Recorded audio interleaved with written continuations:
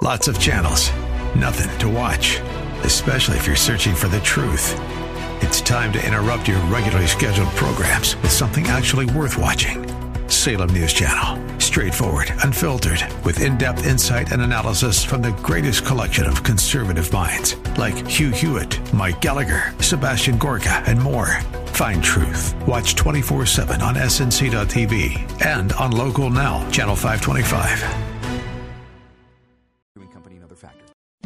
The following program is sponsored by the National Prayer Chapel.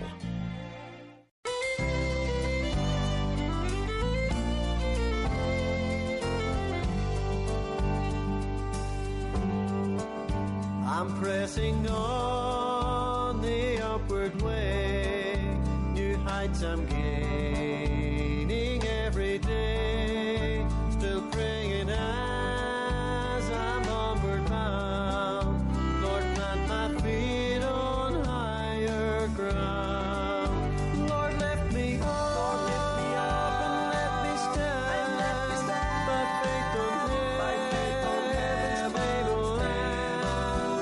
Higher plane than I have found. Lord, plant my feet on higher ground.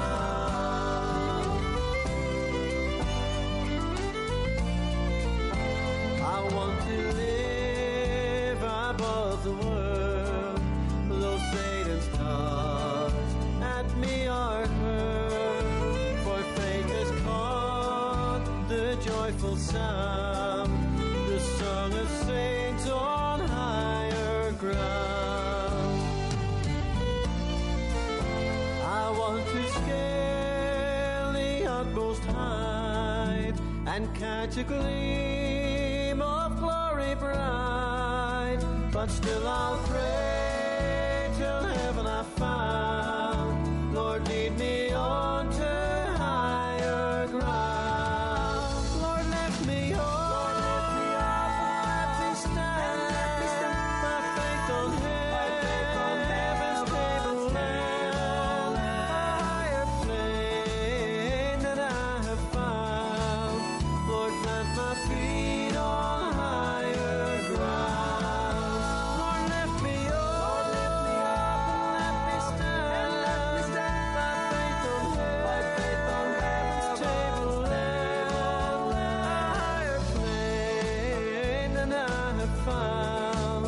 Lord, plant my feet on higher ground.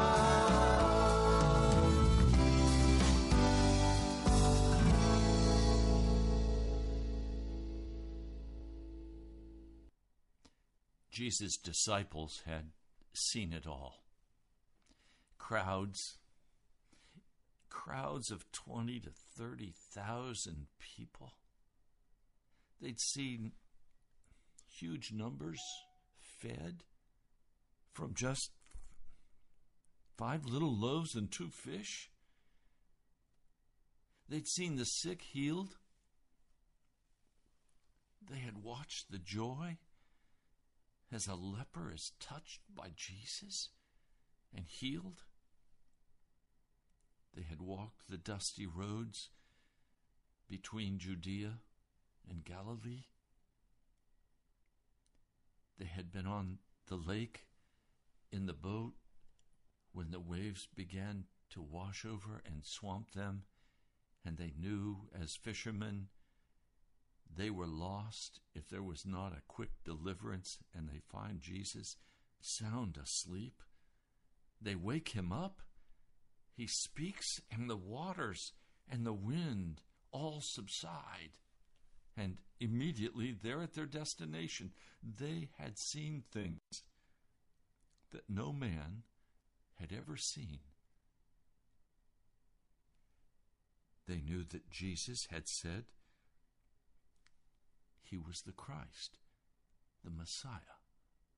They believed that he was going to set up his kingdom. They believed that they were to be a key part of that kingdom. They even had some of the disciples, James and John, asking, can we sit one at your right and one at your left in the kingdom? In other words, positions of authority and power. They left behind their families. Peter was married. He left her at home. They had businesses. They were commercial fishermen. They took their catch to Magdala, right on the Sea of Galilee, where the fish were processed. It was one of the largest fish processing plants anywhere in that whole geographic area. And the fish were then directly sent to Rome to be sold in the markets. These men, and now women following, helping to pay for the expenses of Jesus and the disciples out of their own income. It was a whole movement.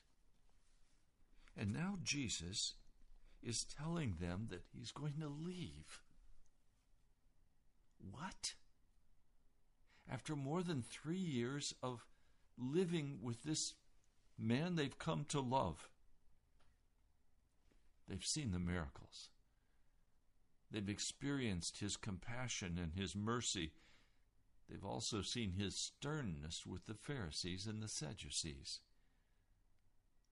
This man was telling them, I'm going to leave you. We find it in John, the 13th chapter. Simon Peter responds, I'm not going to leave you. I'm going to stay with you. But he's telling them he's going to die. That he's going to be crucified. How is that possible? The Messiah doesn't die. The Messiah sets up a throne. All of their expectations are being cast aside and crushed. And now, in chapter 14, Jesus begins to address these issues very directly. He says, let not your heart be troubled. Their heart was very troubled. Jesus was not meeting their expectations. He was saying something very different than what they thought would happen. Let not your heart be troubled. You believe in God? You can see them shaking their heads. Yes, we believe in God. Over 3 years, prove we believe in God and we believe in you.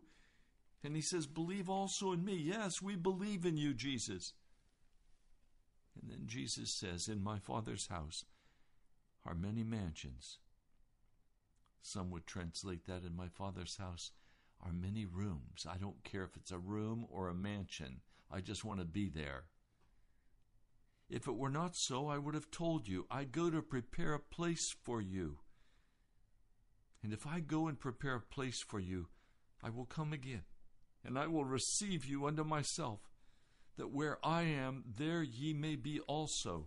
Now suddenly comfort begins to flow into their hearts, because they recognize they are not forgotten.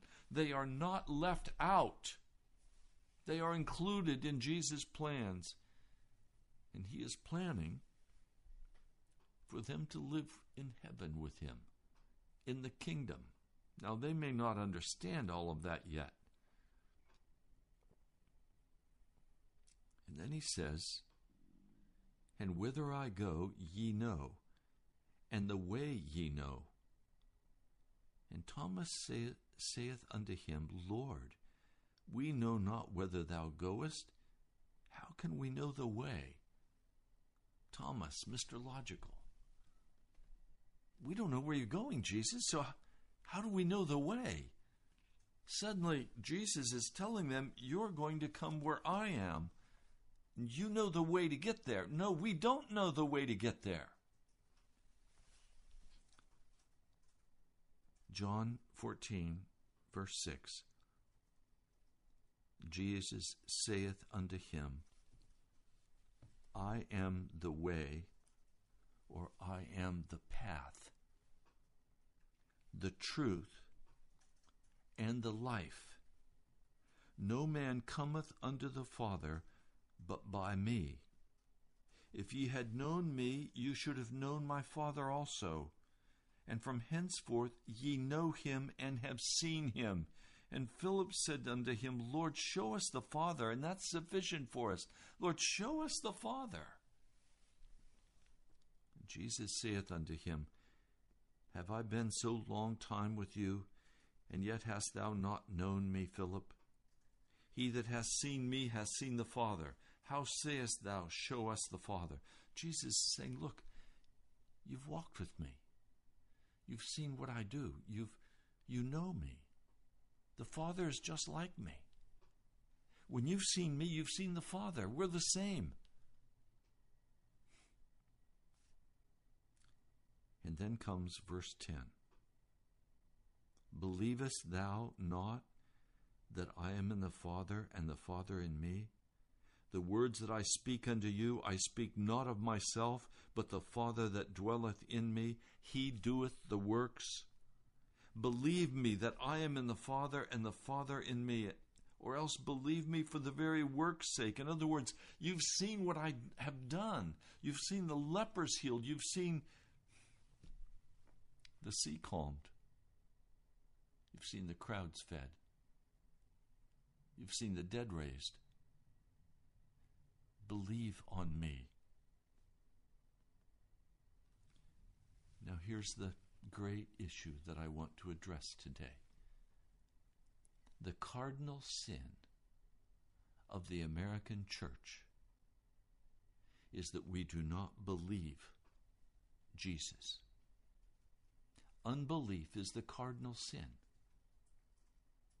For if we do not believe in Jesus, we cannot go his way, believe his truth, or have his life. No man cometh unto the Father but by me. There is only one way into heaven, and that way is Jesus Christ. He is the way.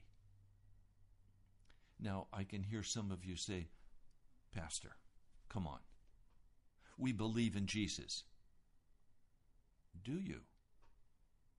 Let's continue reading in context. Verse 12, Verily, verily, I say unto you, he that believeth on me, the works that I do shall he do also, and greater works than these shall he do, because I go to my Father. And whatsoever ye shall ask in my name, that will I do, that the Father may be glorified in the Son. If ye shall ask anything in my name, I will do it. If ye love me, keep my commandments, and I will pray the Father. Now wait. Jesus is equating believing in him with doing what he has been doing. I've been embarrassed many times in my life by praying for someone, praying that they would be healed and they weren't, praying for this and that, and it never happened. One man came to the National Prayer Chapel. He wanted to pray for everybody. Everybody who had a sickness, he wanted to pray for him. He wanted to lay hands on him. He wanted to pray for him. He said, if I do this enough, finally Jesus will begin to answer. Wrong. Wrong. How many hundreds and hundreds of people have I prayed for? And occasionally I've seen someone healed. And I'm very grateful for those occasional times when I pray a prayer of faith and there is a miraculous healing. I've been praying for a man by the name of Charles Burke. I've got a note. Pray, brain and heart issues. Pray for his health. I've been praying for Charles Burke's health. But I haven't received any notice back that he's either died or he's been healed. Now, stay with me. Don't get lost. Jesus continues, and I will pray the Father, this is John 14, verse 16, I will pray the Father, and he shall give you another comforter, that he may abide with you forever. Another comforter. Jesus is a comforter. That comforter is saying, I'm going to leave. I'm going to go to my Father's house. I'm going to prepare a place for you. But I'm going to send to you another comforter. Even the Spirit of truth, whom the world cannot receive, because it seeth him not, neither does it know him, but ye know him, for he dwelleth with you, and shall be in you. I will not leave you comfortless. I will come to you. Now, I've read this passage of Scripture so many times, and I've been so troubled by it. I love Jesus with all of my heart. And I believe that he is the Christ, the Son of the living God. I confess him as my Lord and as my Savior. He's changed my life. He has taken away the man of sin.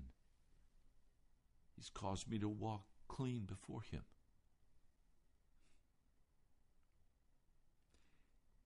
But there's this issue of the Comforter,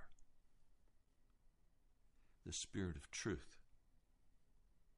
It says, the world cannot receive, because it seeth him not, nor does it know him.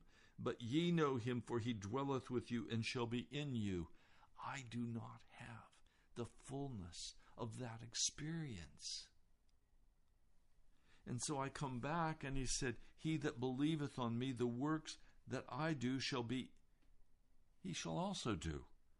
And greater works than these shall he do, because I go unto my Father.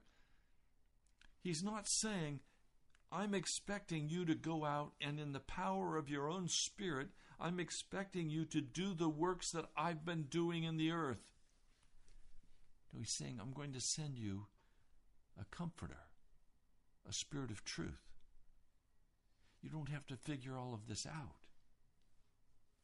Verse 26 makes it even more clear.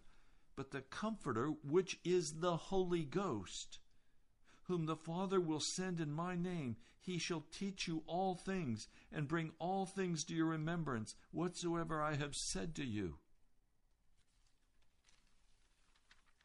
So the answer is the Holy Spirit. But if I've read correctly the Scriptures, in John the 14th chapter, Jesus is saying that if I do not do the same things he did, it's because I don't believe in him.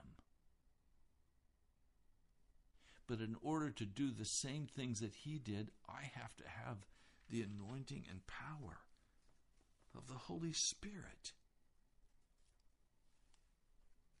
Now, in John the 15th chapter, verse 5, I am the vine, you are the branches. He that abideth in me, or remains in me, and I in him, the same bringeth forth much fruit. For without me ye can do nothing. Well, Jesus is gone, and I haven't been able to do anything, or very little. How about you? Have you been able to do the works that Jesus was doing? Have you been able to do much? Be honest. And then we find in the 16th chapter of John, I'll begin reading with verse 7. Nevertheless, I tell you the truth. And he's going to tell them this because sorrow has filled their heart. Sorrow has filled their heart. So he says, I'll tell you the truth. It is expedient for you that I go away. For if I go not away, the Comforter will not come unto you. But if I depart, I will send him unto you. And when he comes, he will reprove the world of sin, of righteousness, and of judgment. all of that He's going to do through you, because the Holy Spirit is going to come and He's going to dwell in you. This belief issue is so painful and so difficult for us in America because, can I be really straight? We've enjoyed a wonderful lifestyle. We don't have to worry very much about food and water and housing. Sometimes we do, but most of you don't. We're very busy. We have work and social activities and plans and places to go and things to do, and it consumes our time. And we get up and we go to bed, we get up and we go to bed, and our day has been filled with all the activities, and we might have had some thoughts about Jesus somewhere along in the day. We might have even sat down and read 10 minutes or 15 minutes of Scripture. Now, I'm not describing my life. My life is different. It is utterly given over to Jesus. And I spend the greatest part of my day now in Scripture and prayer, waiting on the Holy Spirit's coming, because I know I can do nothing without the power and presence of the Holy Spirit. But one pastor of a large local church has been preaching now 3 sermons, saying that the power of the Holy Spirit stopped moving after the New Testament church in the book of Acts, that it's not for us today. Now, why would he say such a thing? Well, obviously, because he doesn't have the power and presence of the Holy Spirit, and he needs to come up with some theological rationale or reason for why he doesn't have the Holy Spirit. So, okay, let's just say that we don't have the Holy Spirit because the Holy Spirit withdrew and we can't have him anymore. Boy, if that's true, Jesus was not telling us the truth. And Jesus said, I am the way, the truth, and the life. So Jesus is saying, I'm going to send this Comforter to you, and then I'm going to bring about conviction. And it will be through you that I will bring that conviction. Conviction of sin. So when the Holy Spirit comes to the church through a person, look, this is not the Holy Spirit floating down out of the sky somewhere and landing on somebody. This is through people who have been cleansed from all sin by the blood of Jesus, who have heart purity, who are victorious day by day in their walk with Jesus, who are entirely sanctified. Those people are then filled with the Holy Spirit. And unbelief in the power and presence of the Holy Spirit is the cardinal sin of the church in America today. And so we have substituted, instead of Jesus, we have strategies and plans and fundraising campaigns. We have every kind of foolish thing. What are we going to do? We're not getting the work done. The gospel of Jesus Christ is not moving in Washington, D.C. Fountains, geysers of vile wickedness are exploding everywhere in our culture. Where is the restraining power of the Holy Spirit? Where are the godly people who are filled with the Spirit, who are out doing the same things Jesus did? They're not there. And even those who say they have been baptized in the Holy Spirit are primarily talking about an ecstatic religious experience that comforts their heart, but through which they receive no power to heal the sick. They receive no power to convert the lost. They just have a much closer walk with Jesus. And for that, I'm very grateful. I want you to have a close walk with Jesus. But there's a problem if you have not been baptized in the Holy Spirit. The norm for the New Testament church was full baptism by the Holy Spirit with purity and with power. So we come to the book of Acts, chapter 1, verse 4, and being assembled together with them, Jesus commanded them that they should not depart from Jerusalem, but wait for the promise of the Father, which saith, He ye have heard of me. For John truly baptized with water, but ye shall be baptized with the Holy Ghost not many days hence. I've put all of my plans on hold. I've put the National Prayer Chapel on hold. I've been commanded by the Lord, wait upon the Lord. And so I'm waiting on the Lord for the baptism of the Holy Spirit, for power, for purity, for the old nature to be utterly, totally, completely removed from my heart, to be given the power of ministry.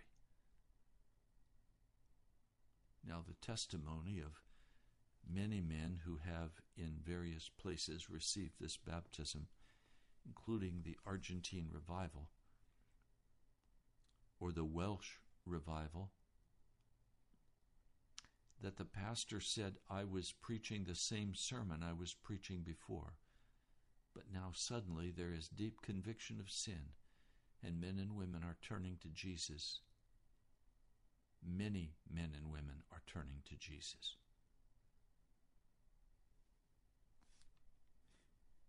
The book of Acts, chapter 1, verse 8, but ye shall receive power, dunamis, the word we receive, dynamite. You shall receive dynamite power after the Holy Ghost is come upon you, and ye shall witness unto me in Jerusalem and Judea, Samaria, and the uttermost part of the earth.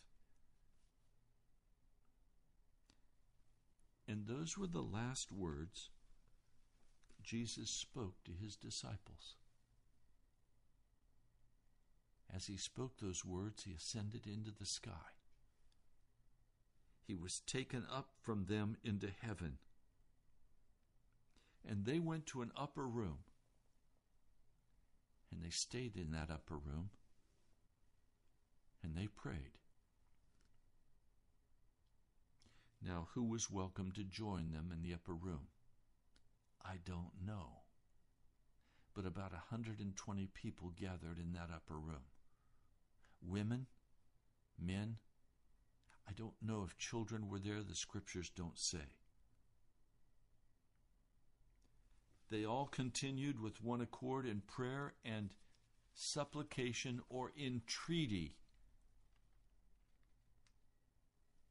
asking for the gift that Jesus had promised. Now, please hear what I'm trying to say to you today. It is not sufficient for you to say, I believe that Jesus is the Messiah, the Christ, the Son of the living God. That is sufficient for the first step to be brought into the fullness of Jesus Christ and to be baptized in water for the remission of sin. But it is not the full gift of Jesus. And he said, if you believe in me, you will do the same things I've been doing and even greater. Now, I know how utterly foolish what I'm saying sounds like for you. But please, could I give you an example of what I'm talking about?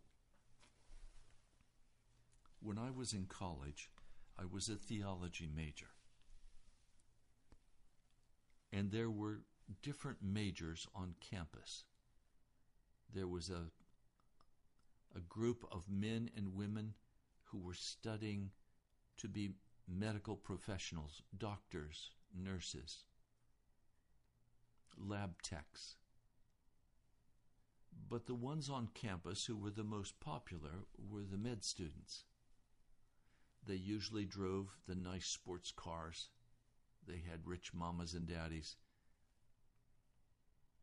They were on their way to a life of leisure in that day. Hard work, but money. On campus, theology students were scorned. We were looked upon as the scum. We were not respected. Now, as I graduated, just the very first inklings of the Jesus movement were beginning to emerge. And just before graduation, I was invited to a room full of pagan men who said, "Ray, would you pray with us? We don't know how to pray." And so I talked with them about prayer, and we began to pray together 10 o'clock every night in one of the dorm rooms, and it would be jammed with guys. But overall, there was no inkling of any change occurring on that campus. I went off to seminary. I finished my graduate degree in 2 years. I came back to a pastorate, and then I came back to the college to visit. And I found the college campus utterly revolutionized. As soon as college kids saw me, they said, "Ray, come, we want to pray with you." And I went to a room they had designated on campus as a prayer room. And it was jammed with young people, earnestly, with weeping, crying out to God, repenting of their sin, and asking me if I would pray with them. What was the change? One could hardly imagine it. It was beyond my understanding. The Holy Spirit was being poured out in America in the Jesus movement. And the whole attitude changed. Everything was now focused on Jesus.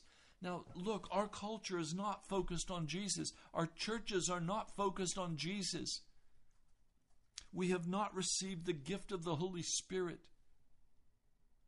But when the Holy Spirit comes, everything will change in our culture. Right now, the abortionists have the day. Every pervert has his way. Every unclean thing is lifted up. That day is going to change. There will be a day when Jesus will be the topic of conversation on men's lips in Washington, D.C. And everyone will be asking, "Did you go last night to the revival meetings?" It will be the topic of conversation in the news. Now you say, how is that possible? By the power and presence of the Holy Spirit. I'm not just on some wild goose chase.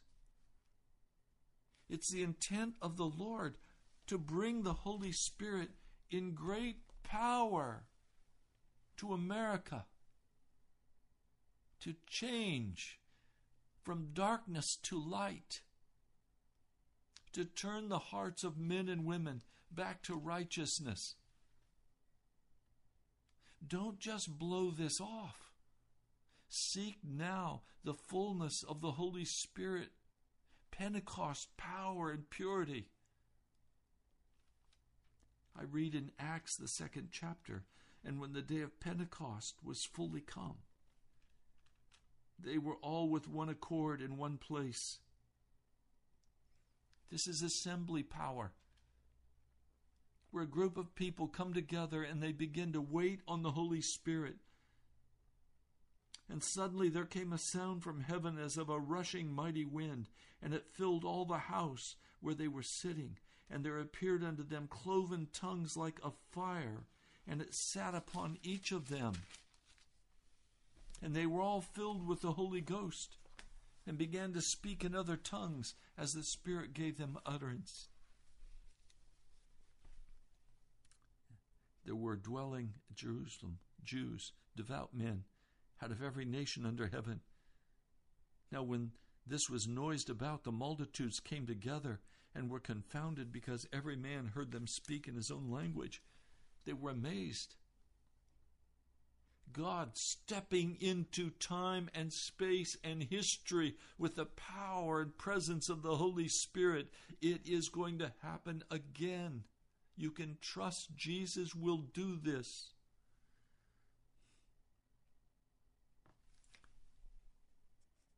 Now, Peter preaches to them. He preaches Joel to them. And I want to read it to you. And it shall come to pass in the last days, saith God. We're in that last day, my brother, my sister. Now is the time to expect this prophecy to be fulfilled once more. I will pour out my Spirit upon all flesh, and your sons and your daughters shall prophesy. That is, your sons and your daughters are going to preach. Your young men shall see visions, and your old men shall dream dreams. And on my servants and on my handmaidens I will pour out in those days of my Spirit, and they shall prophesy. And I will show wonders in heaven above, and signs in the earth beneath, blood and fire and vapor of smoke. That didn't happen. That didn't happen in the first coming of the Holy Spirit at Pentecost. It will happen the next time. Now is the time. We are in the last day. The sun shall be turned to darkness, the moon into blood, before the great and notable day of the Lord come. And it shall come to pass that whosoever shall call on the name of the Lord Jesus shall be saved. These signs of the sun turned to darkness, the moon to blood, the earth shaken, I believe those are all going to come very quickly after the Holy Spirit is poured out one last time, as Joel is speaking of here. And men and women are going to have one last call. I want to be a part of that call. I pray that revival will break out even as I'm preaching on this radio. Alexandra and I constantly lift up our hearts to Jesus, praying, "Oh God, come. Come in power on the radio. Heal the sick who are listening to the radio.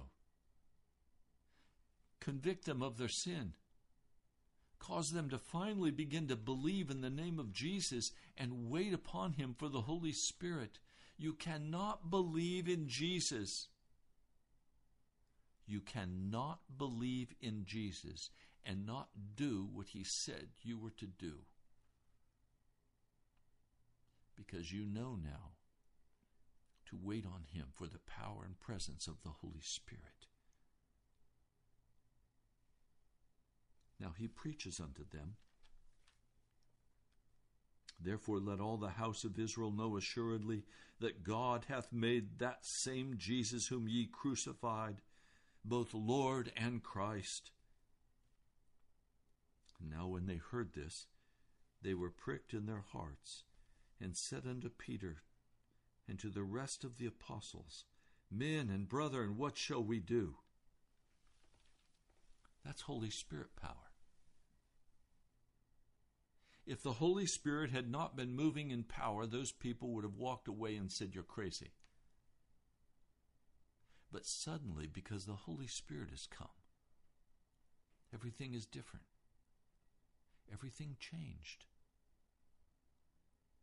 Suddenly, with the Holy Spirit, men believe on Jesus Christ. Men believe on Jesus Christ because the Holy Spirit has come. Unbelief rules the day in the church in America because there is no Holy Spirit power and presence. We need the power and presence of the Holy Spirit. I need the power and presence. So I've been going through the fire. If you decide that you're going to go after the Holy Spirit in power, you're going to go through the fire too. The devil will bring every accusation. He will bring every hardship. He will do everything he can to turn you aside. He will tell you you're being foolish, that the Bible is lying to you, that Jesus will not send the Holy Spirit. Now, I have some experience I'll very quickly share with you. In the past, I have stood by faith for very specific things, desperately needed things, whether money for food, or car, a wife, a house to live in. Whatever was the need, direction for ministry, whatever the need was, I would begin to pray about that and cry out to God about that, and it would seem that there was no answer from heaven. And the devil would come and say, he's not going to answer you. You might as well stop praying. He's not going to answer. And so you're down on your knees and you're crying out to Jesus, and you feel like your prayer is not going higher than the roof. It bounces back at you, in fact. And you say, what's the use of praying? God's not going to answer. That's unbelief. Belief says, I know what the promise of God is. I'm going to read it aloud to him. And so I read aloud the promise of God. The promise of God, but ye shall receive power after that the Holy Ghost is come upon you. Ye shall witness unto me in Jerusalem, Judea, Samaria, unto the uttermost parts of the earth. And I can read many other passages that say the same thing. And they waited on God. They prayed. They stood in belief that Jesus' promises were true, that he would do what he said he would do. He is a covenant-keeping God. Unbelief tells you it's useless, it's hopeless. Look at the devastation. Look at the destruction. Just very recently, my sweetheart said to me, Ray, what are we going to eat this week? The cupboards are bare. What are we going to eat? Well, we're going to pray. And in answer to our prayer, very soon came exactly what we needed to refill our cupboards. That's called living by faith. Sometimes it's a long time waiting for that prayer to be answered. But you don't go away. You stand on the promise. And you know what? Whether my prayer is answered or not, I will believe in Jesus Christ, because I have experienced his love and his mercy and his kindness. He has answered so many prayers through the years. It's only been my foolishness and my shallowness that has blinded me to the desperate need for the Holy Spirit to be poured out, to even begin to deal with the powers and authorities in heavenly places that rule Washington, D.C.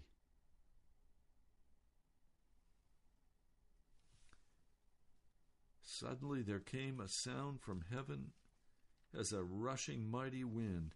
I want to tell you, always when Jesus has answered my prayers, it has been suddenly. I love the word sudden, unexpected, quick. It's as though with one sweep of his hand, everything changes. He is going to pour out His Holy Spirit. And as He's poured out His Holy Spirit, as Peter has proclaimed the gospel, men and women have been pricked in their hearts. Their conscience has stirred them to action. And they ask Peter and the other apostles, what must we do? Not just the apostles, there were 120 people there filled with the Holy Spirit, speaking in tongues. And they were understanding the tongues. And Peter said unto them, repent and be baptized, every one of you, in the name of Jesus Christ, for the remission of sin, or the removal of sin, and ye shall receive the gift of the Holy Spirit. I want you to note, repentance is necessary, turning away from our unbelief. To be in unbelief is a choice. We have to turn away from that unbelief. And to repent, that is, to turn with a sharp twist away from your former behavior. Now please, one of the great problems we're facing is wrong thinking about God. We think He's somewhere high up in the sky. He's inaccessible. He's given us this message, and we're supposed to preach the gospel and live out of the church. So we've set up our institutions and we've set up our programs, and they're all dead. It's like my car. Right now, my battery or alternator has died. Do you think I can get in that car and be comfortable and say, come on, let's go?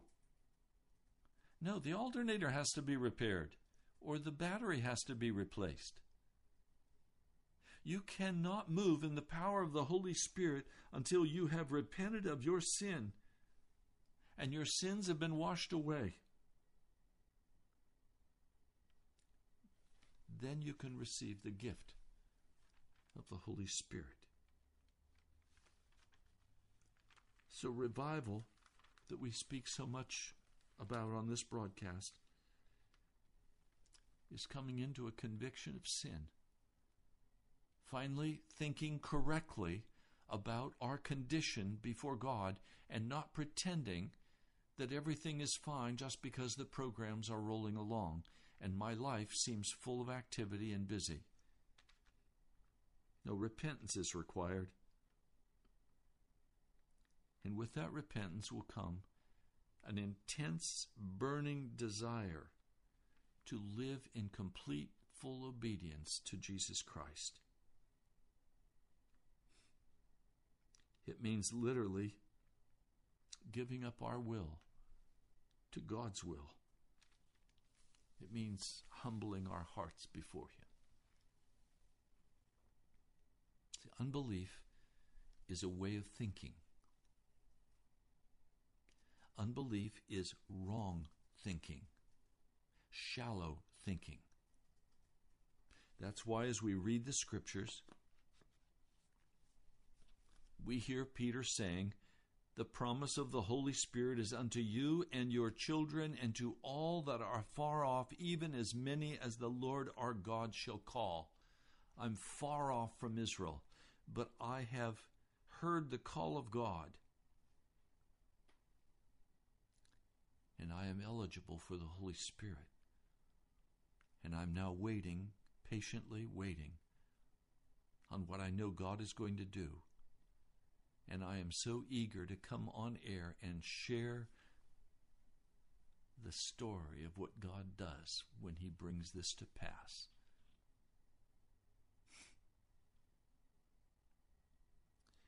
See, normal life in the church is Holy Spirit power in the church. Doing the same things that Jesus did while He was on the earth. Fulfilling the Great Commission, healing the sick, raising the dead. Ministering to the needs of people. Teaching the gospel of Jesus and having men and women confess their sins and repent and turn aside from the powers of darkness, to renounce the evil of the television, to turn off all the sports, to give up all the things of this world and earnestly seek after Jesus with all of your heart. See, a time's coming when everything's going to change. But will you be a part of that? Or will it be too late because your heart has become so hard you don't want to hear it?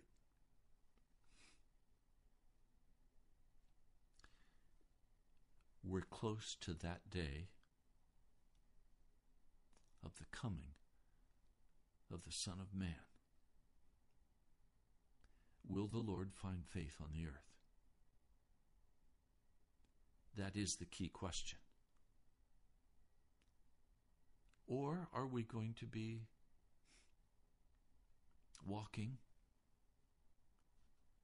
in the way of the world in unbelief and shallowness, wrong thinking?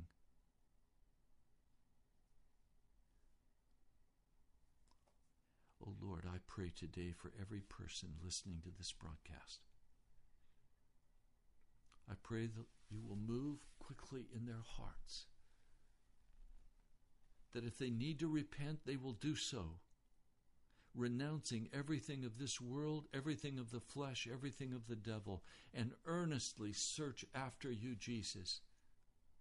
And for those precious ones who love Jesus, who are sacrificially giving of their time and money and energy for the work of the gospel, the kingdom of God, the kingdom of heaven, I pray, Lord, that as they wait, you will encourage them and that you will baptize them in the power of your Holy Spirit. Lord, I think of specific ones: Chuck, Patricia, Leslie. Lord, the list could go on and on. Peter. Lord, so many are earnestly waiting upon you for all that you have for them, recognizing that we are not anything special, but out of your great love you desire to pour out your Holy Spirit on this day and in this hour, that men and women could do the works that you did and relieve the pain and anguish of many souls and bring them into the kingdom of heaven. Lord, I want your kingdom to rule over this earth. Lord, I want your kingdom to rule over this earth. Thank you, Lord Jesus. I pray in your holy name. Amen. I'm Ray Greenley. You've been listening to Pilgrim's Progress. We're from the National Prayer Chapel. I'd love to hear from you. If this broadcast is encouraging your heart and helping you on the journey, I'd like to hear from you. Please write to me, the National Prayer Chapel, Post Office Box 2346, Woodbridge, Virginia, 22195. Also, go to our webpage, nationalprayerchapel.com. You can follow us on YouTube. You can follow us on Twitter. There are many resources on the webpage. My brother, my sister, do you believe in Jesus? Are you doing what Jesus did when he was on the earth? Will you wait for the Holy Spirit? God bless you. I love you. I'll talk to you soon.